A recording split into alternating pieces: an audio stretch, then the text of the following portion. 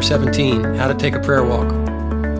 In world missions today, a popular method of ministry has taken place, and that is to take a prayer walk around a village, a town, or a city that you're interested in reaching with the gospel. What is prayer walking?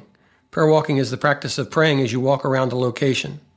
It is a type of intercessory prayer that involves walking around a particular place while praying. The idea is that you are walking around a place, you are using your five senses to make observations of the needs of that community and how to reach that community with the gospel. Prayer walking is walking through an area you have a burden for, asking God to speak to the people or draw them to himself, or open their eyes to the truth. It could include other concerns that people may have, such as a post-disaster time of prayer walking on behalf of the people of the community. Paul was at the Areopagus, which is in sight of the Acropolis in the Parthenon in Athens today. This was where the philosophers hung out, wanting to hear something new that they had not heard before.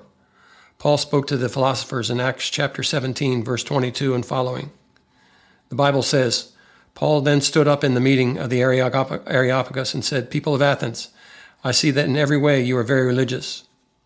For as I walked around and looked carefully at your objects of worship, I found an altar with the inscription, 'To an unknown God.' So you are ignorant of the very thing you worship, and this is what I'm going to proclaim to you today."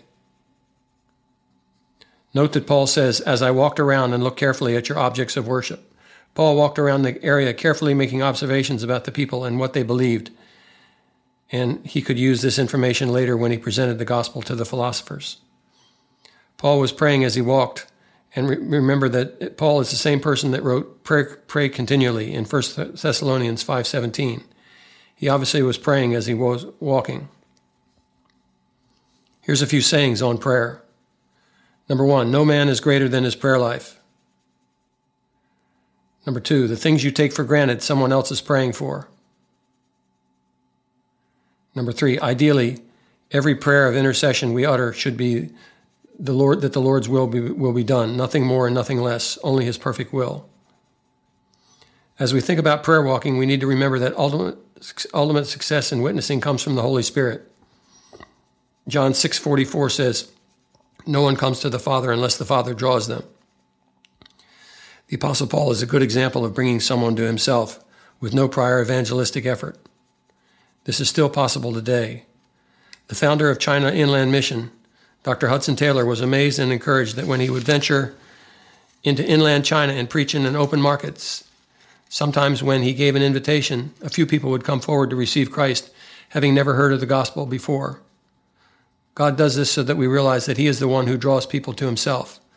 This is the sovereignty of God at work so that he gets the glory and not us. When we have a role we play, we have a role that we play as well. Prayer walking is the work that we can do in a difficult situation. In conclusion, if you're new in an area, then go for a walk and meet people and pray for them as you meet or pass them. All your senses will be engaged when you do this, that you will see, hear, and smell and experience the neighborhood. God will give you insights on the context of the people as you walk, and he will give you understanding of how to reach them as you pray. As people see you, they get to know you, they should become more open in talking to you. You will also have laid a foundation of prayer that God will use to minister to them. Go for a walk, a jog, a run, and pray while you are on your journey. You will see results. You can also walk around your church, your home, your community, your place of work, and many other contexts that need someone praying for them. You can pray for the witness that you have in these contexts, that God would open a door of opportunity to share the gospel and tell the people about the saving power of Jesus. It is my belief that you will see results. The results that the Apostle Paul's prayer walking was, quote, "A few men became followers of Paul and believed. Among them was Dionysius, a member of the Areopagus, and a woman named Damaris, and a number of others."